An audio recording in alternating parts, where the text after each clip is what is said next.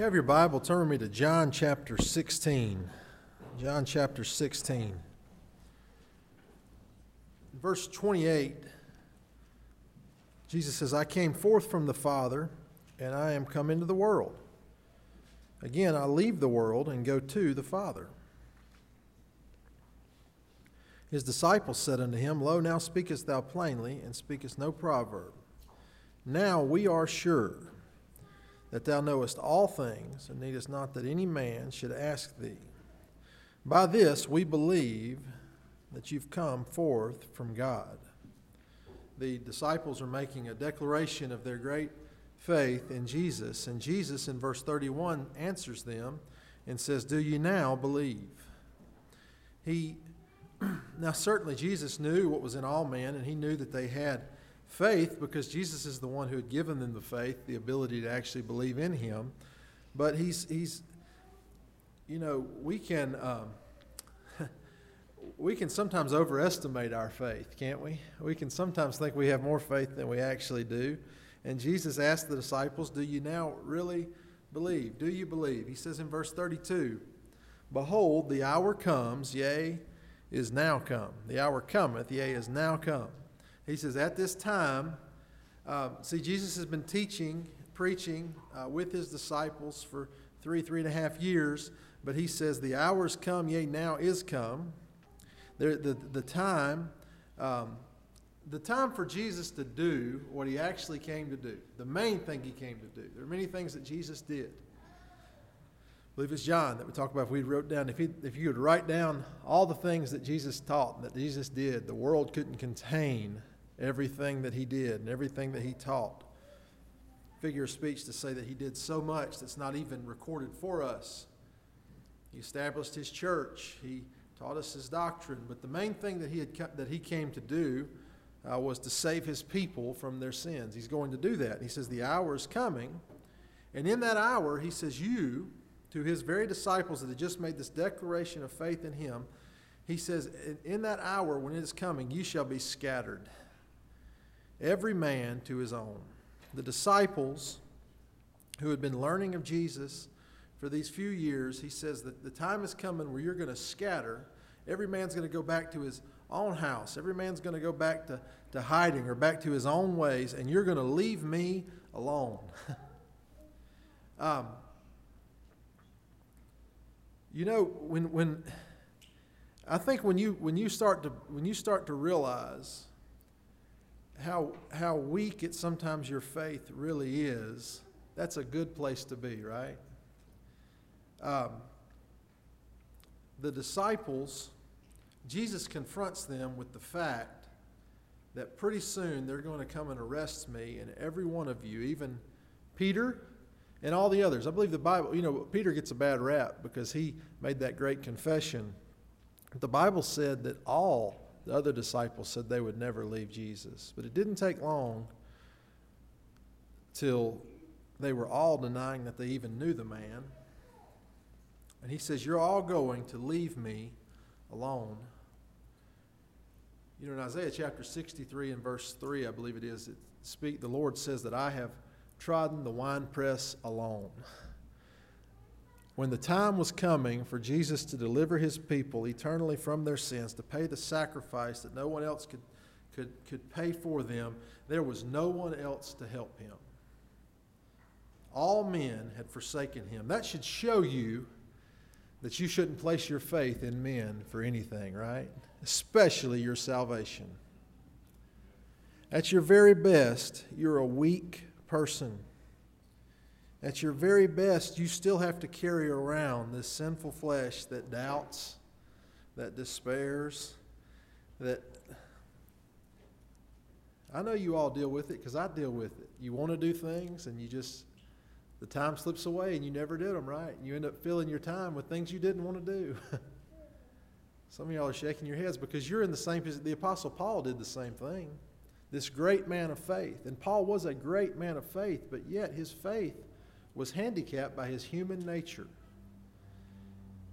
And yes, God's given to us a measure of faith, and that's why we can press into His kingdom. That's why we can experience justification. That's why you're here today. That's why you believe in Christ, because Jesus gave you faith. But yet your faith is handicapped by your own human nature. And when it came to the time that Jesus needed His friends most, He knew that they were going to scatter. But listen to what He said.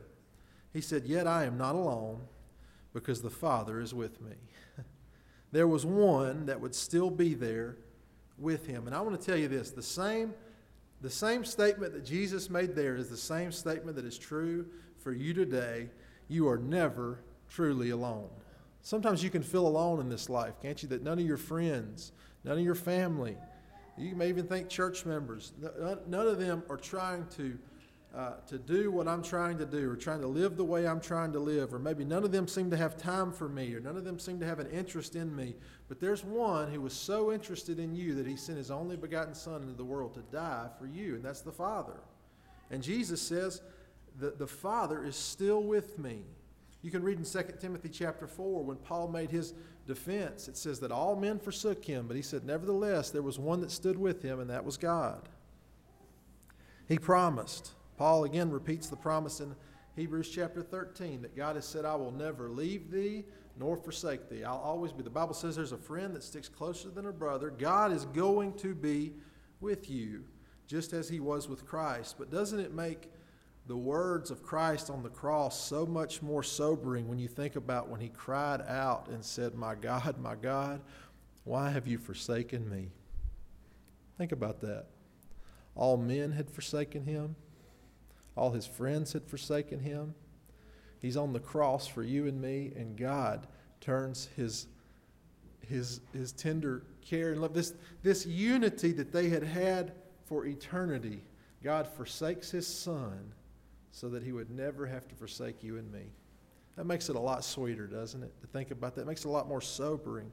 It's sobering to me to think about the words that our Savior uttered on the cross. My God, why hast thou forsaken me?" And so as Jesus begins to tell these disciples that there's coming a time where you're going to be scattered, you're going to leave me alone, this great faith that you supposedly have is going to dwindle. He says in verse, see, our Lord's He's a good God, isn't He? And He's a kind God. He's a merciful God. And if you had been walking with Jesus and stumbling your way through discipleship for 3.5 years, and you finally make this profession of faith, and the thing that He answers you with is not, "I know you finally made it," but the answer is, "No, you're actually going to scatter." That'd be a good time to say, "You know what? Y'all are worthless anyways. I don't know why I called you 12 anyways." I don't know. See, Jesus didn't have a choice. The only people He had to choose were men. And the best of men are messed up, aren't they? Do y'all make mistakes every day? Do y'all mess up every day? I heard the other day a man said he told his wife, "You just need to embrace your mistakes." And she gave him a hug. We're all messed up, right? It's not that Jesus messed up in who He called. Jesus knows who He's calling, but Jesus knows that the men that He has to call are at their very best men. They're weak. And so He doesn't get on to them. He doesn't degrade them or belittle them. He says this to them, "These things I have spoken unto you, that in me you might have peace." That probably wasn't a peaceful moment in the life of the disciples, was it? But Jesus turns right around and says, "These things I have spoken unto you, that in me you might have peace. In the world you shall have tribulation, but be of good cheer. I have overcome the world." I want to look at verse 33 for the rest of the time that I have with you this morning, and we'll look at the Word of God, what Jesus directs them to, the Word of God, the source of true peace in this life. Jesus talks to them about the certainty of the troubles that they're going to face in this life, but He shows them where they can find encouragement through their conquering Savior. He says, "These things I have spoken unto you." He is talking about the Word of God. All the teaching See, Jesus has been walking with these men. He's called these men. He's taught these men. He's taught in parables. They've heard his sermons. They've heard his teaching in the synagogue. He says all these things. Jesus isn't going to go on teaching. He's about to have his high priestly prayer. Then he's going to be arrested. Then he's going to be crucified. They won't have any more teaching from Jesus until he's resurrected and comes to meet them after his resurrection. He says, all these things I've spoken unto you. He's talking about the Word of God. The Word of God, he's directing them to. This is what you're going to need if you're going to have peace, is the Word of God. How many of us neglect the Word of God? We have what we need for peace, and we can't find peace. And we're trying to look, people look anywhere for peace in this world, but forget that the simple things, daily Bible reading, prayer, those are the things that level set you, that anchor you. Those are the things that are the foundational things in your life that help you to have peace. And he says, these things I have spoken unto you, the Word of God. And Jesus is still speaking unto us today through the Word of God. The writer of Hebrews, I know I'd have to paraphrase it, but he says, there were many manners and many ways in which God had spoken to the fathers through the prophets, but in these last days, today, God has spoken to us through His Son, Jesus Christ. And so today, when we think about, it's time to read my Bible. I need to get back on my Bible plan, or I need to do this. It's not, so many times we think of it as a task that we need to check off our list. Brother Josh has done that. But think about the privilege of being able to go to the Word of God and hear directly from Jesus Christ. That's what we can do today. God has given us a book, preserved us a book, and it's a book that we need for troubling times. These are troubling times in which we're living in. We don't understand. There's a very uncertain future in our country. What's going to come of it, I don't know. But I know there's a place that you can be anchored, and that's the Word of God. And if you're in the Word of God on a daily basis and you're reading your Bible and meditating upon your Bible, you're going to feel a lot better. Let's go to Psalm 19 for a moment. Psalm 19, speaking on the Word of God, beginning in verse 7, it says, the law of the Lord is perfect, converting the soul. The testimony of the Lord is sure, making wise the simple. The statutes of the Lord are right, rejoicing the heart. The commandment of the Lord is pure, enlightening the eyes. The fear of the Lord is clean, enduring forever. The judgments of the Lord are true and righteous altogether. More to be desired are they than gold, yea, than much fine gold. Sweeter also than honey of the honeycomb. Moreover, by them is thy servant warned, and in keeping of them there is great reward. The psalmist is speaking of the Word of God. And by the way, in the next chapter, in John chapter 17, from where we were looking this morning, Jesus would say, when he's praying to the Father, he would say, sanctify them through thy word. Thy word is truth. Do y'all want to become more and more like Jesus? Do y'all want to be more loving? Do you ever wish you had more patience? Do you ever wish you had more faith, more temperance, more meekness, more gentleness? Do y'all ever wish you were a little bit more like Jesus? Well, the way you can do that is through His Word. Through a daily, constant relationship or digging into the Word of God, you can do that. That's what He said. He said that when Jesus was praying, He said, thy word is truth, to sanctify them by the truth, which is your word, which is the means by which, the tool by which God has given you to practically sanctify yourself. With the help of God, through His Word, to become more like Him, that's the tool that we often neglect, is His Word to do that. And so the psalmist says, the law of the Lord. Now this is the gospel. The Word of God that he's talking about is perfect. It is without any blemish. It's not defiled. Now there are certainly versions of the Word of God, if you want to call them that are defiled, but I believe that God's given us a perfect, undefiled Word, don't you? It would be crazy to think that the God who we believe inspired the Word isn't capable of preserving the Word. I believe He's preserved the Word of God. He says the law of the Lord is perfect. Listen to what it says, converting the soul. That is changing, reviving, transforming your very soul. We sang the song this morning, Be Still My Soul. Does your soul ever need to be converted from anxieties and despairs and cares of this world? You know how you can do that? Through the Word of God. It says the gospel, the law of the Lord will convert your very soul. The testimony of the Lord is sure. It's true. It's trustworthy. It's proven. as we hear all the time, and it's kind of a buzzword in media, is misinformation and fake news and all these things. It is hard to understand where you can go to find what is real in this world today. Well, the only place I can tell you for sure that you can get the truth is in the Word of God. It says that the Word of God is sure, it's established. You know, we use the King James Version of the Bible. That's where I believe God has inspired His Word and preserved His Word for English-speaking people, is in the King James Bible. And there's many reasons that people could give you for that. You know, sometimes people will say, you just use it because it's old. We don't stick to the Bible or to the version that we use here at Vestavia because it's old. It's because it has stood the test of time. Do y'all understand that? Many translations or versions of the Scriptures have come and gone, but the King James, it's amazing how God has blessed that version of the Bible. And so the word of the Lord is sure. It's steadfast. It says making wise the simple. That literally means the foolish. And listen, before you think that's somebody else, that's you. There are things that you're foolish about, including me. There are things that we are blind to. There are things that we're ignorant of. But it says if you constantly are in the Word of God, even in troubling times, it will make you wise to the things that you need to be wise about. The statutes, the commandments of the Lord are right. The things that God tells you to do, the way that God tells you to live, He says that's right. Paul would say that all Scripture is given by inspiration of God. It's profitable for doctrine, for reproof, for correction, for instruction in righteousness. Do you know you need to be instructed in how to do what's right? You don't just come into the world knowing how to do what's right. Every decision, every situation that you get into, you need to have a good foundation in Scripture to know what is right to do. And so he says that the statutes, the commandments of the Lord are right.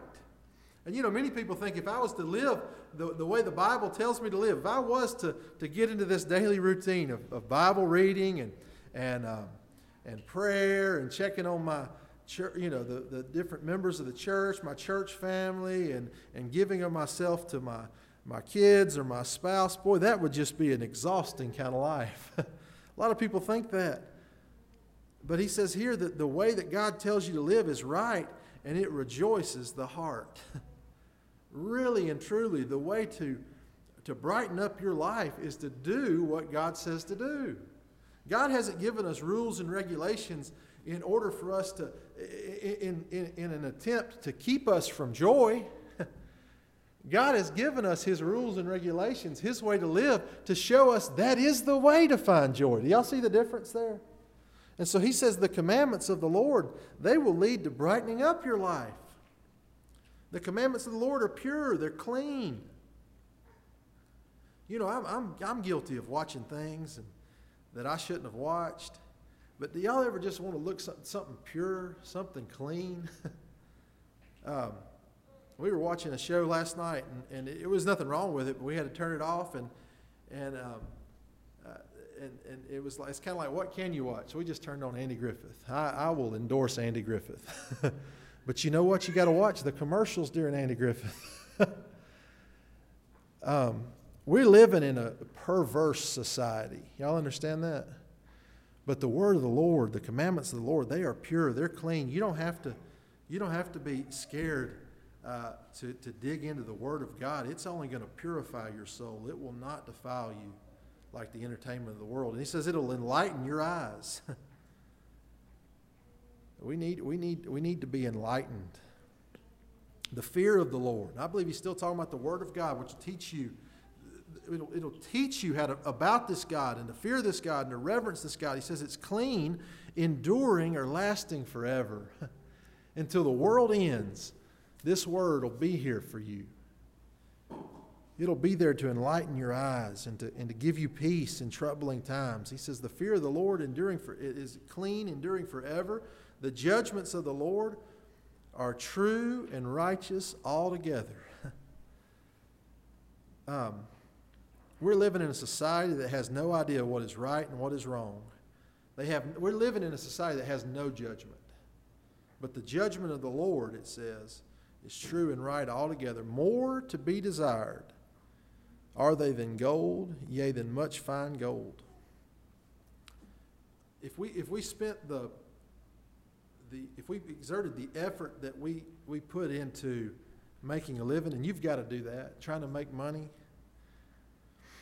that if we put that same effort or desire into the Word of God, I believe our bank accounts may be smaller, but I believe our heart would be happier, don't y'all? More to be desired are they than gold, yea, than much fine gold, sweeter also than honey and the honeycomb. Moreover, by the Word of God, your servant is warned. It'll teach you what you shouldn't do. It'll give you a warning. And we need those. The Bible will warn you. If you go down this road, it's going to lead to destruction. And it'll warn you there are many people that are going down the road that is going to lead to destruction. And if you're going down a road and the bridge is out, don't you want a sign that says the bridge is out? Well, that's what the Bible is. It's the caution ahead sign that'll teach you what you need to avoid. And it says, in keeping of them, there is great reward. The Lord will actually, He will compensate you for keeping His laws. He will give you peace and joy and satisfaction and love. And brothers and sisters, that's what we get from keeping what He says to do. Now can you understand why God, Jesus Christ, first begins to direct them to His Word? He says, all these things that I've spoken to you, my Word, I have done that in me you might have peace.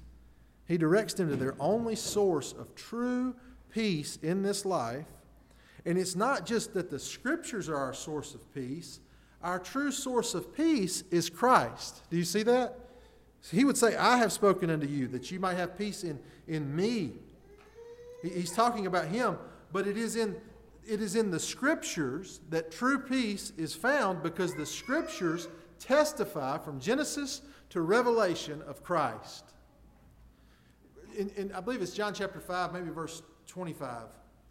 No, it's John chapter 5 and verse 39, I believe it is. Jesus tells a group there, He says, search the Scriptures, for in them you think you have eternal life, and they are they which testify of me. So you can read about David and Goliath. That's a good sermon. That's a good lesson, isn't it? But the main point of that message is all about Jesus, right? You can read about Shadrach, Meshach, and Abednego.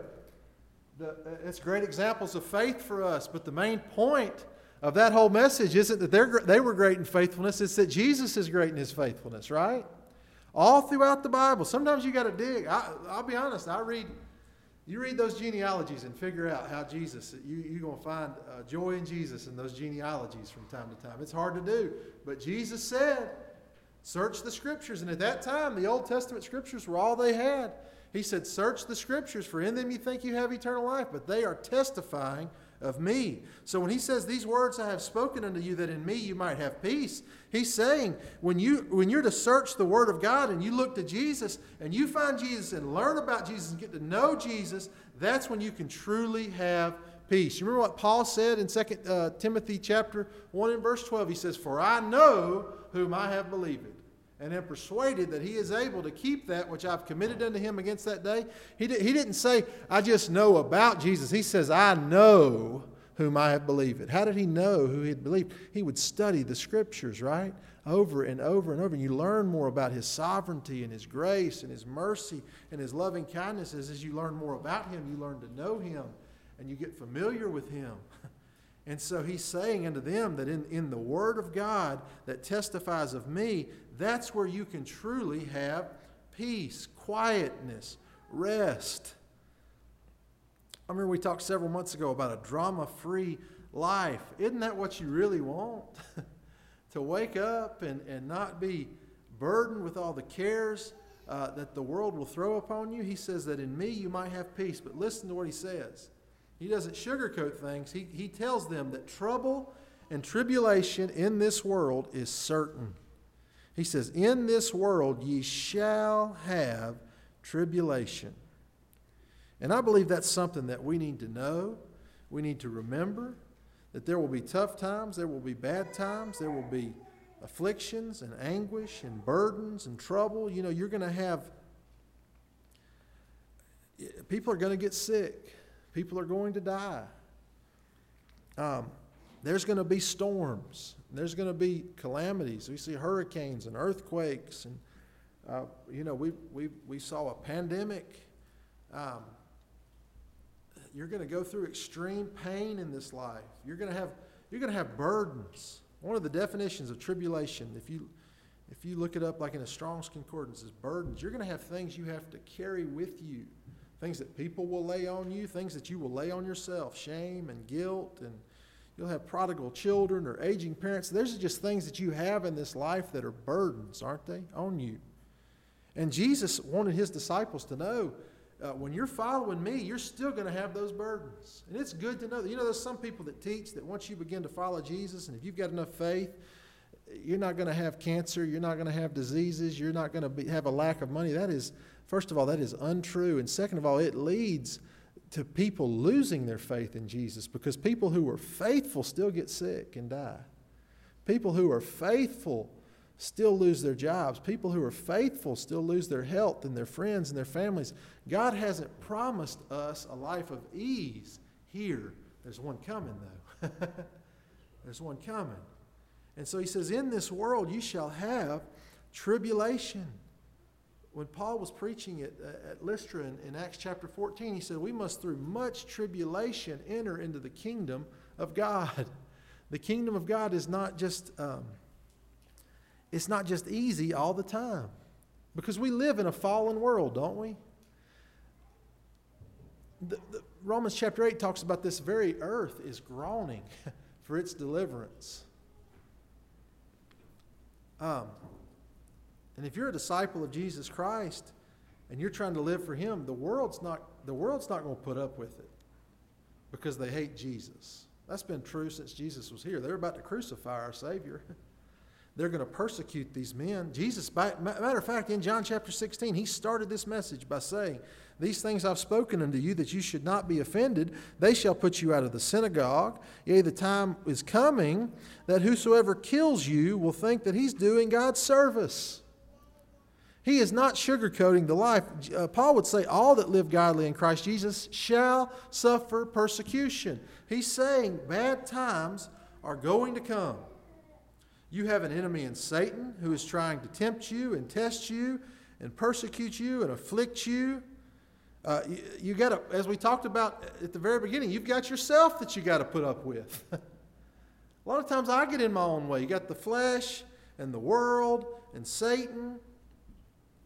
And then you just got the cares of this life. He says, listen, in this world you're going to have trouble. But even though trouble is certain, Jesus says we don't have to go through life with this doom and gloom, woe is me attitude. I believe Christian people ought to be the happiest people on the face of the earth. Don't y'all? If there's something else that makes you happier, I'd like to know about it. Because I truly believe, in Psalm 1, it talks about the man who doesn't walk after the counsel of the ungodly, he doesn't sit in the seat of the scornful. His delight is in the law of the Lord, and it says that man is blessed. And that word really means happy. In the midst of tribulation, in the midst of cancer, in the midst of chaos, in the midst of troubles, you can still be happy. Isn't that amazing? Have you ever met people that are going through something and you're just wondering, how are they keeping this attitude? Sister Joyce Clay, she had the end of her life was hard. She had strokes. And I'd go visit her or call her and thinking I'm going to cheer her up, and I might be down, and I'd leave I'd hang up. I was more cheerful than when I called her. That's a testimony to what God can do in your life. And so Jesus says unto them that you don't have to go through life with this woe is me attitude. He says you can find encouragement, cheer. You can find that through troubling times in me. That's the only place I know you can find it. If I put my faith in my children or my wife or my education or my job or my bank account, all those things are going to fail me, or they have the potential to fail me. But there's one who doesn't have the potential to fail. He says, in this world you shall have tribulation, but in contrast to the tribulation that you're going to have, the troubles you're going to have, he says, be of good cheer. I have overcome the world. He's saying to his disciples, who he knows they're sad at this time, they're troubled at this time. He literally says, cheer up. That's what that means. Be encouraged. Be of good cheer. Christians, you can face the troubles of this world with an attitude that is different than those who do not have a hope in Christ, knowing that Christ is with you, that Christ loves you, that Christ has conquered for you. You know, it doesn't. If you ever had maybe a spouse or a friend, and you're in a bad mood, or you're in a sad mood, or whatever it is, it doesn't do much good to just say cheer up, does it? Y'all ever tried that? Well, if I tell you to cheer up, a lot of times I don't have the words or the ability to cheer you up, right? But that's what Jesus is basically saying to his disciples. He's saying, you're down. You've had troubles. You're going to experience the loss of loved ones and all these things, but cheer up. And so I want to look for the rest of the time that we have this morning. Why can we cheer up? Why can Jesus say to cheer up? The first thing, that if you're looking for a reason to be cheerful, to brighten up your attitude. By the way, that's what we saw in Psalm 19, that the Word of God is good for, is brightening up your life.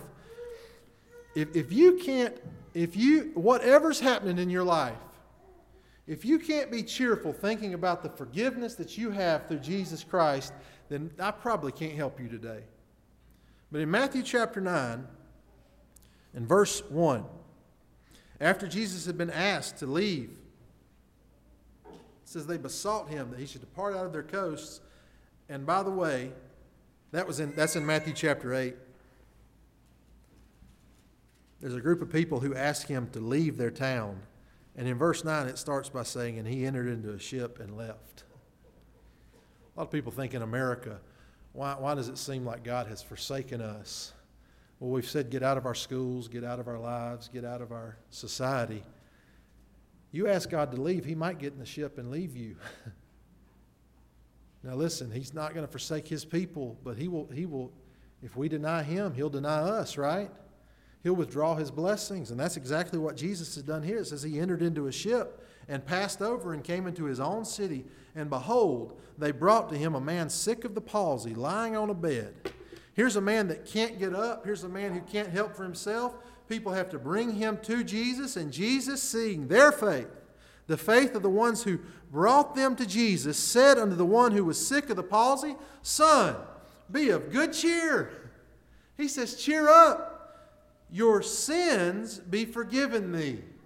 Now he's going to go on to heal this man. And he's going to show the scribes and the Pharisees that were there who he is. He's going to display his power as God incarnate in human flesh. But before he does any of that, before he heals this man, he looks to the man and says, cheer up, be encouraged. Not because I've healed you, but because your sins are forgiven.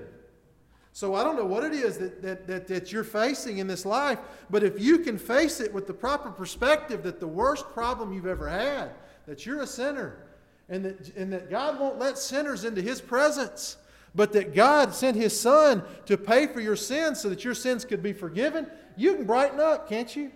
You can cheer up. And so God says we can find encouragement and cheerfulness, and we can find reasons to be happy in this life by the mere fact that Jesus has forgiven us. What about Christ's presence? Sister Ann, you know, she told me several times as we talked after she fell this week and had her accident that I don't know how I'd get through this if Jesus wasn't with me. I remember my father-in-law. He had a heart attack in Gatlinburg, Tennessee. He was on a business trip. That's a bad place to have a heart attack, by the way. It's hard to get around Gatlinburg, Tennessee. And I remember I was driving. We didn't have children yet. And I was driving to work, and my wife called me, and of course she was upset, and we didn't know what was going on. You know, you're getting some information, but we just knew that something bad had happened to my father-in-law. By the way, the Lord just orchestrated when the Lord's in the matter, the other day I said he can just hit the easy button. He really can. He orchestrated, from the flight to the surgeons, it was just amazing. But I can vividly remember being in my car and praying to God, and I can't explain it in words, but He was there with me. Y'all ever just felt Him there with you? When those 3 Hebrew boys were in the fire, you know who was there with them? It was Jesus. When my grandfather had passed away, I was at work. I was reading my Bible. It was about 7:30 in the morning, and I got a phone call, and they didn't tell me that he had died, but it was close. And on the way to the hospital, I remember it was 8 o'clock, it was 7:30. There was traffic, and it was about a 40-minute drive, and I guess I had figured out that he had passed, and I can remember where I was, turning left in the Medical Center East, and I was praying, and I remember quoting Ephesians chapter 1, first few verses, and I just felt the presence of God there.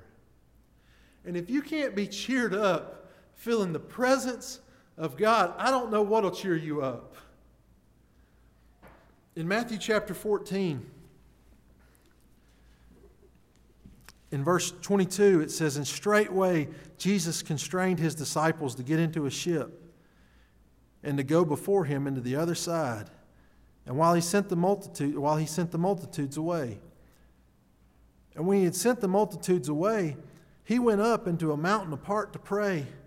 And when the evening was come, He was there alone.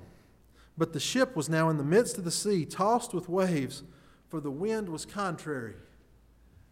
So His disciples feel alone in the midst of a storm. And they're probably thinking, where is Jesus? And in the 4th watch of the night, Jesus went unto them walking. This is like 3 o'clock in the morning, in the midst of the sea, walking on the sea. And when the disciples saw Him walking on the sea, they were troubled. Remember, in this world you shall have tribulation. There will be troubling times. And they were troubled, and they said, "It's a spirit." And they cried out for fear. But straightway Jesus spake unto them, saying, "Be of good cheer. It is I. Be not afraid." Oh, my friends, isn't that so sweet when you've been in those moments where you're fearful and you're despairing and you're down and it feels like there's no one here that can help you when you hear through the eye of faith, through the ear of faith, through the Spirit that He's given you, just cheer up, I'm here, I'm with you. That's why Jesus could say, "Be of good cheer." But if His presence isn't enough and His forgiveness isn't enough, this thing that He says, the thing that He tells His disciples here, He says, "I'm victorious for you." He says, "Be of good cheer."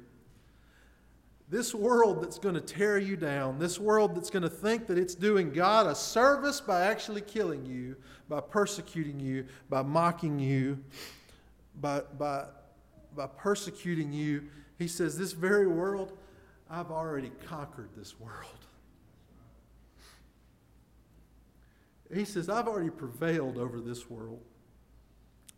This world and the god of this world, Satan, who's deceiving and causing chaos, he's saying, see, it hadn't happened at that point, but in the eye of God, it had already happened. I've already crushed his head. He is mortally wounded. The ones that trouble you.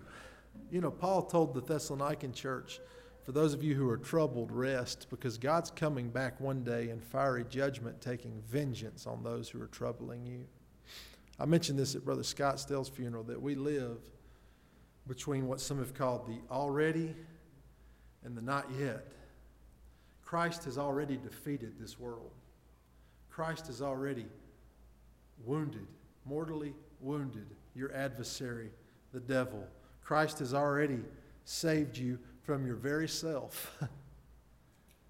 But still, we see this world system, everything that is hostile to the cause of Christ and to the message of Christ and to the people of Christ, and we see it overtaking governments and overtaking our school system and overtaking our media, and we wonder what in the world is going on, keep in mind that God has already defeated these people. His foot is already on their neck, and He will crush them one day. He's coming back in fire to take vengeance upon those who trouble His children. God doesn't take it lightly when you try. And sometimes we may cry out and say, when, God? It's coming. That's the thing you can rest in. It's coming, isn't it? The world that is after you, my friends. When Christ cried out on the cross, it is finished. That was the victory cry. He had victoriously conquered this world. The very thing that had bound His children, the sin and the shame and the guilt and the very thing that would keep His children from being with Him forever, was crushed and defeated at Calvary. And that's why He could say, it is finished. That is the victory cry of the church. We didn't sing it this morning, but I was looking for that number, 347 this morning, that it is finished. Hark, the voice of love and mercy sounds aloud from Calvary. There's a voice that sound. He wet His lips as they give Him the vinegar, and He cries out with His last voice that it is finished.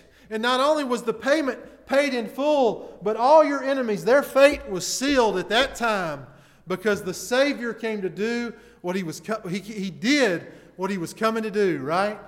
It is finished. That is the victory cry for the child of God. Let's close in Revelation chapter 21. Yeah, we live in troubling times, but don't let your heart be discouraged. Don't let the wicked people of this world get you down. In chapter 21, John says, "And I saw a new heaven and a new earth, for the first heaven and the first earth were passed away, and there was no more sea. And I, John, saw the holy city, New Jerusalem, coming down from God out of heaven, prepared as a bride adorned for her husband. And I heard a great voice out of heaven saying, Behold, the tabernacle of God is with men, and He will dwell with them. And they shall be His people, and God Himself shall be with them and be their God. And God shall wipe away all tears from their eyes, and there shall be no more death." There's coming a day where there'll be no more death. There'll be no more sorrow. There'll be no more crying. Neither shall there be any more pain, for the former things are passed away. Aren't you thankful to know that there's coming a day where we won't stand at a graveside? We won't get a report that we have a disease. We won't get a pink slip from our job. We won't have people that ruin our trust, people that turn their back on us or forsake us or leave us alone or cause us sorrow or cause us to cry. None of that's coming. There won't even be pain anymore. He said, "The former things have passed away." And He that sat upon the throne said, "Behold, I make all things new." And He said unto me, "Write, for these words are true and faithful." And He said unto me, "It is done." It is finished. The victory cry for the people of God. I am the Alpha and Omega, the beginning and the end. I will give unto him that is athirst of the fountain of water of life freely. And he that overcometh shall inherit all things, and I will be his God, and he shall be my son. Brothers and sisters, that's you and me. Who is it that overcomes? It's the one for whom the Savior overcame the world for them. That's why we can say we are more than conquerors through Christ that loves us. I hope that brings you cheer. I know that every one of you throughout the week, you worry about everything that you see. You know, you can't, you used to say, well, turn off the news. You can't even turn off the news. You'll still see it. Wickedness is everywhere. And you worry about your children and your grandchildren and the future. And look, I can't tell you what's going to happen, but I can tell you this. This wicked world that seems to be winning at times has already been defeated by Jesus. And it can't get you. And it can't take you. Because the victory cry is, it's finished. It's done. We are more than overcomers through Christ who loved us. Let's pray. Heavenly Father, thank you for this day. Thank you for your Son, who died for us to forgive us, who never leaves us, whose presence is with us, even when we don't notice it. You're watching over us, Lord. But through your Son who was victorious on our behalf, who conquered death, who defeated the grave, who rose again on our behalf. And through his victory, Lord, we will be partakers of the rich benefits of our conquering King. Help us to keep that in mind throughout this week. Help us not to be troubled. Help us not to despair as others who have no hope. But help us to keep in mind that we have a God who loves us and fights for us and fought for us and will continue to fight for us and to overcome on our behalf, fight our battles on our behalf. Help us lean into you, God. Bless us at this church to love one another with a sweet Christian love, to check on one another, to pray for one another, and open up doors for us, Lord, that there be others that would come in amongst us that would love the message of the finished work of God, that would love the message of salvation through Christ, and would love the message of a coming world where we'll be glorified and ever be with him, and that they would come in and dwell among us and find rest. We honestly pray, Lord, that you would open. We know we can't open doors on our own, so we ask that you do it in our communities, in our families, with our friends, our neighbors. We ask you to do it, Lord. Be with us and bless us in the week to come. It's in Jesus' name we pray. Amen. Brother Joshua, do you have a song, or Taylor, that we can sing? Yeah, we'll sing number 347. And at this time, if you want to unite with this church, your church home, begin to follow Jesus in discipleship through baptism, you can come forward and let that be known at this time. Number 347.